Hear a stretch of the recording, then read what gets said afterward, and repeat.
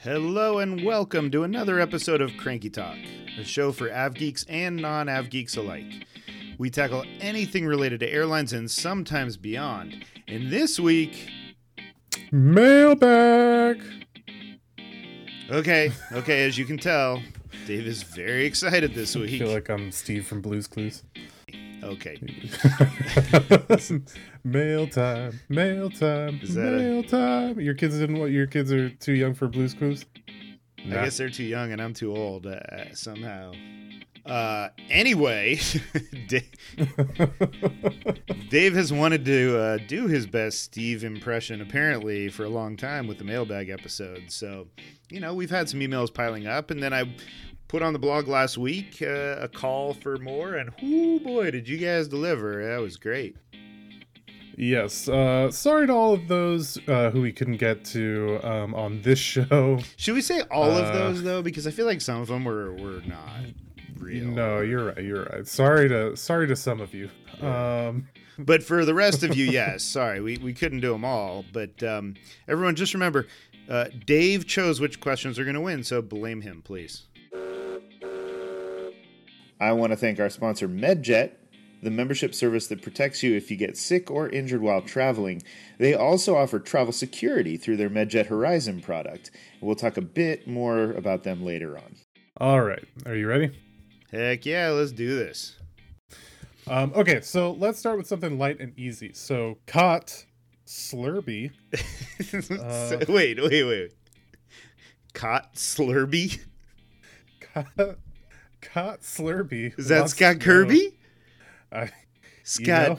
Wait, Scott, do you not know the answer to this? Oh, what's the question? All right, let's hear it. All right. Cot Slurby wants to know, is the regional model dying? At what point? If that is Scott Kirby, that is perfect. All right. At what point does it make more sense to fold the flying into mainline? Which regionals will fail first, and which majors will win the regional market? Gee, Cot, I don't know. Hold on. First of all, did you say this is light and easy? We could do a full episode on this one alone, dude. And maybe we will, but there's no time for that now. So let's get talking. All right. Okay. I mean, it is a great question, Cot, but the regional model, it's not dying just yet. It's definitely in the hospital, though. It's having some struggles. I mean, the pilot shortage is the biggest issue. It's meant there just aren't enough pilots to go around for the regionals, right? And we've seen this. I mean, there's been this arms race now where they're trying to jack up pay rates to get more pilots into the pipeline. And I mean, that sounds great for getting pilots, but it's bad news. You have a 50-seat airplane and all of a sudden your pilot's making a lot more. That's not so great for your seat costs there. So definitely some issues here. Yeah, it sounds like it's dying to me. Okay. But the thing is, some of these increases are temporary in theory. So if the pilot supply catches up, then things can get back toward normal. But I don't even know what normal is, so that's not really a thing. But the regional world's already been shrinking. Like Delta has made it clear they've been up gauging and doing more mainline, and United, that's part of their plan in theory, but they're not there yet. I just keep thinking that the little independents like GoJet or Air Wisconsin or Mesa, like those are going to be the first to go, either somehow go under because they can't get any pilots, or maybe get bought by SkyWest or Republic or something. But I don't know. Somehow they just keep going. So it's all so up in the air. This is probably why we haven't done a podcast on this yet, because it's just not clear where it's going right now. But yeah, things aren't great in regional land. All right. So follow up on that from James. What is the future for prop flying in the USA? I love the Q400 and no shortage of them here in Canada, but in the States it is shrinking, with Alaska part of whatever Connect is, and a few ATRs for silver. What keeps the prop from being a bigger part of regional flying stateside? I'm sure Dave loves a turboprop. Now, Dave does not love any airplane in general. I did, when I lived in Seattle, want to fly on one of those for the novelty, but I'm sure that would wear off almost immediately. They are all buses, propellers or not. That sounds about right. And in fact, I'm wondering how many of the words you said in that question you actually knew. Well, I know what a prop plane is. Okay. I have flown a prop plane. All right. Well, tell me what you think about whatever Connect is. Well, I'm sure whatever Connect is whatever Connect is. Yeah, that's. My head just exploded. But yeah, bad news for you, James, is that it's not looking great here. Horizon, which is the one that Dave used to see up in Seattle. Horizon's retiring their last Q400s pretty soon. They move those forward, the retirements, and they have no orders. And sure, there's the little 9-seaters buzzing around into some tiny markets, but that's not really much. And we'll keep seeing those in those really small markets. But I mean, ever since the 90s, U.S. carriers were pretty set on, there is a strong passenger preference for jets, and that's it. And there aren't any props in the world that have changed their mind. Like, there aren't new props, and there are some that are in theory under development, but there's nothing that would suggest that there's actually a real market for those in the U.S. So I would not get my hopes up on that one. All right. Laura asks, and also shares a little bit of love. I love the podcast, and I am a certified AV geek. How do airlines choose which type of aircraft to fly a certain route? And if I'm looking to fly an A380, if I book a ticket, how do I know they won't change the aircraft type at the last minute? Good questions. Thank you, Laura. And how do you get certified? I should start like a certification program for AV geeks. So on this one, I wish I had a better answer, but the only way to know that an airline won't change you from an A380 is if the airline operates no other airplane. Like, that's the only way you can guarantee that. But in general, the airlines try to schedule airplanes to match demand. So it's usually more of a function of the number of seats on board than it is the actual type of aircraft itself. I mean, you'll see some airlines say, well, the A330, A340 is the same, or 777s and some of the 787s are the same size. So those get lumped together. And look at Southwest, which the 737-800 or the 737 MAX 8, they're the same. They swap those things in and out all the time. So it's more about the size of the airplane.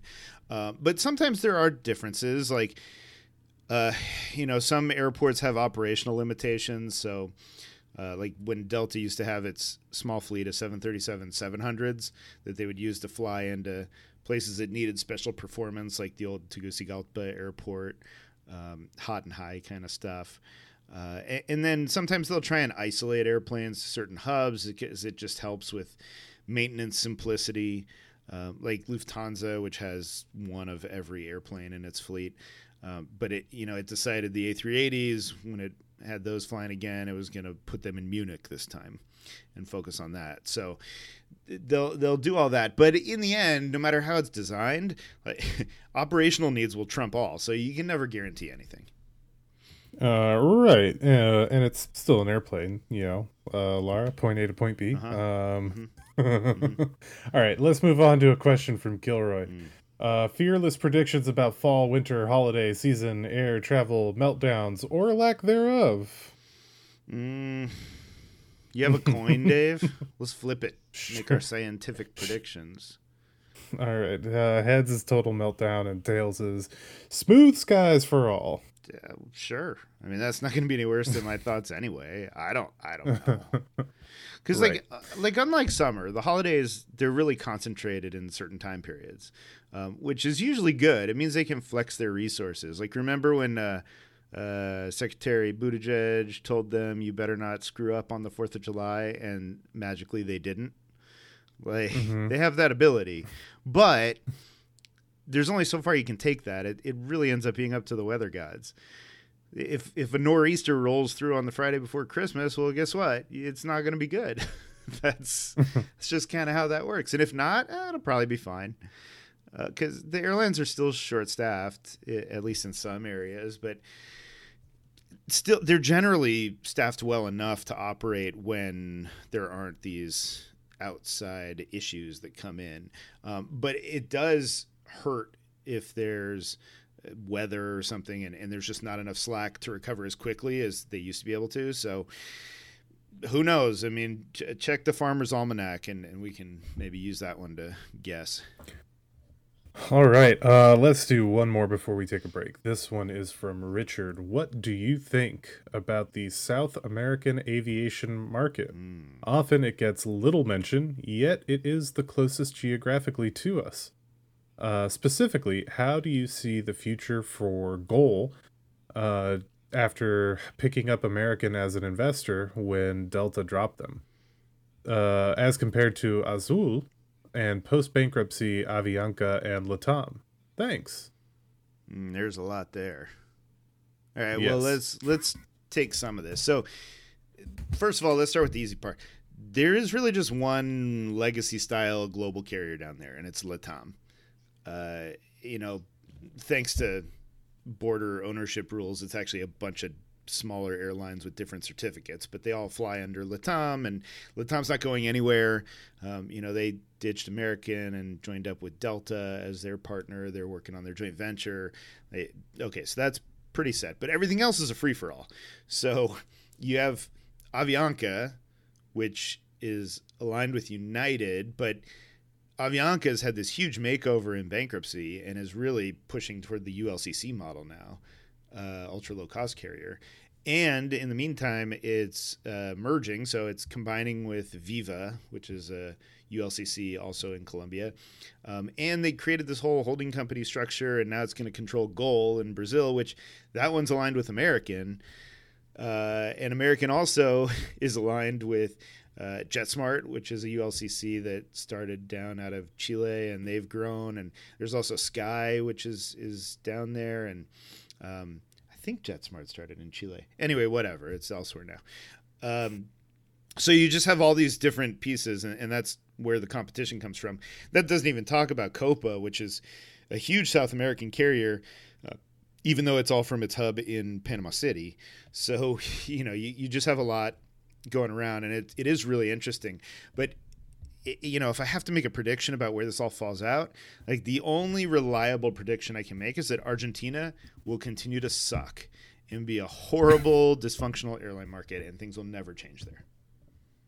Well, you heard it here first, people. Brett is predicting nothing useful. That's what I'm here for. Yep. Let's go take a break, and when we get back, I have some more specific questions to get to. Dave, like we covered on our last episode, in addition to COVID, travel security has become, shall we say, a bigger concern. Sure, like when a war breaks out or something. Yep, that's a thing that can apparently happen. But at least it makes us not think about COVID. But BA5 now, well, we'll start talking about that one again, too. Yeah, that's very stressful, and I don't want to think about that. And you're not even going to Canada. Nope. But everyone is stressed. This is why our sponsor MedJet offers such a great product. Whether your top concern while traveling is health or safety, MedJet has air medical transport and travel security memberships to help you if the worst should happen. Well, maybe not the worst. Yeah. Anyway, travel insurance is important, but add a MedJet membership for the ultimate peace of mind. I think of MedJet as the best case scenario for the worst case scenario.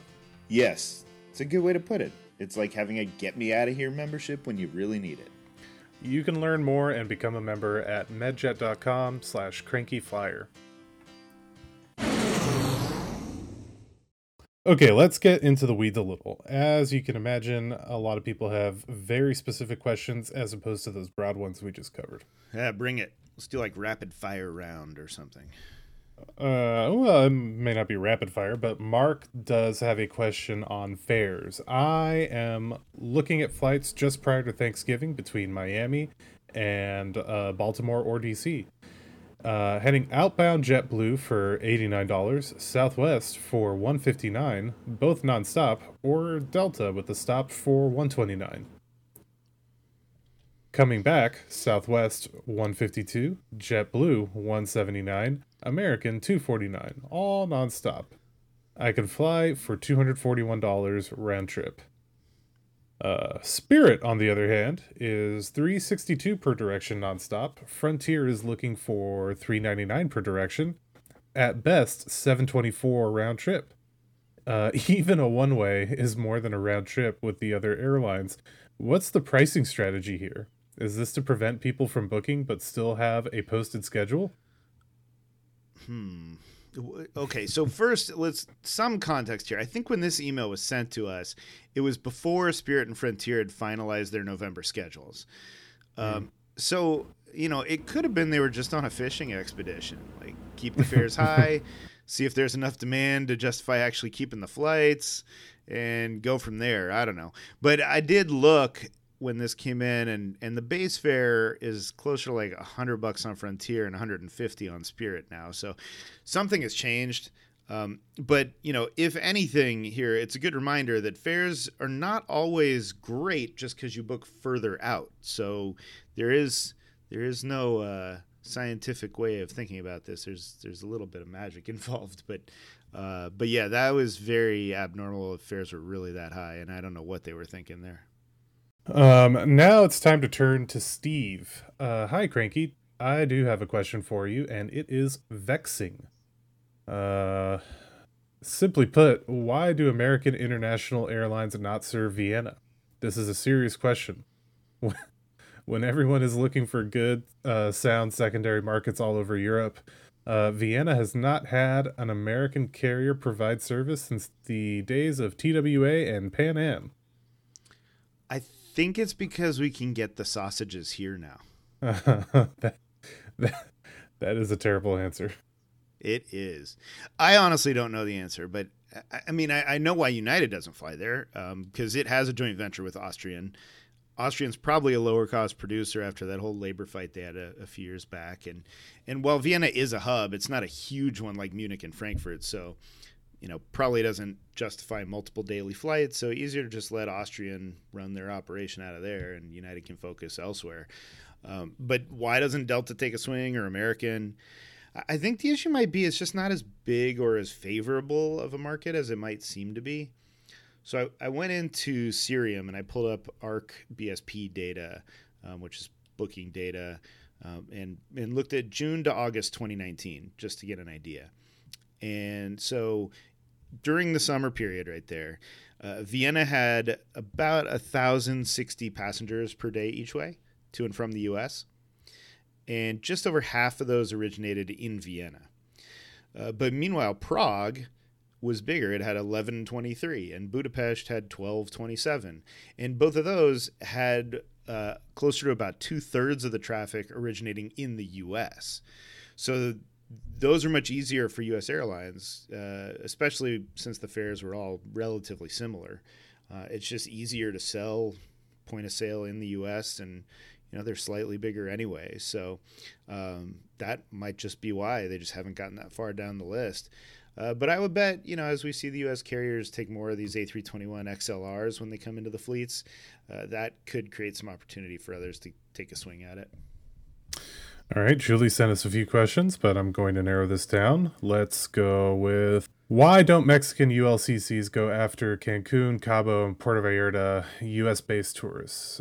Seems like they'd make a lot of money. This actually is kind of similar to the Vienna one.